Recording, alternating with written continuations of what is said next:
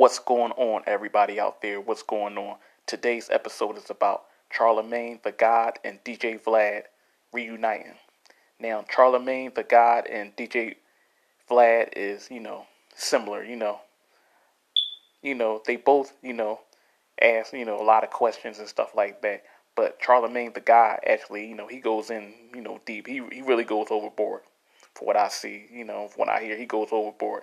Now, DJ Vlad, he asks a lot of questions and try to, put people on the spot. But the difference is between DJ Vlad and Charlemagne the God. Charlemagne the God, he really tries to, embarrass people. But DJ Vlad, he more asks questions more indirectly. When he answers questions, more like if he's going to try to embarrass you, he'll do it indirectly.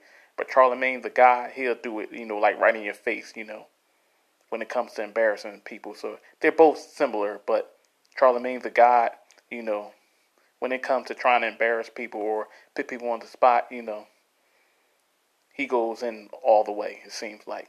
He goes overboard. DJ Vlad and Charlemagne the God reunite. I'm out.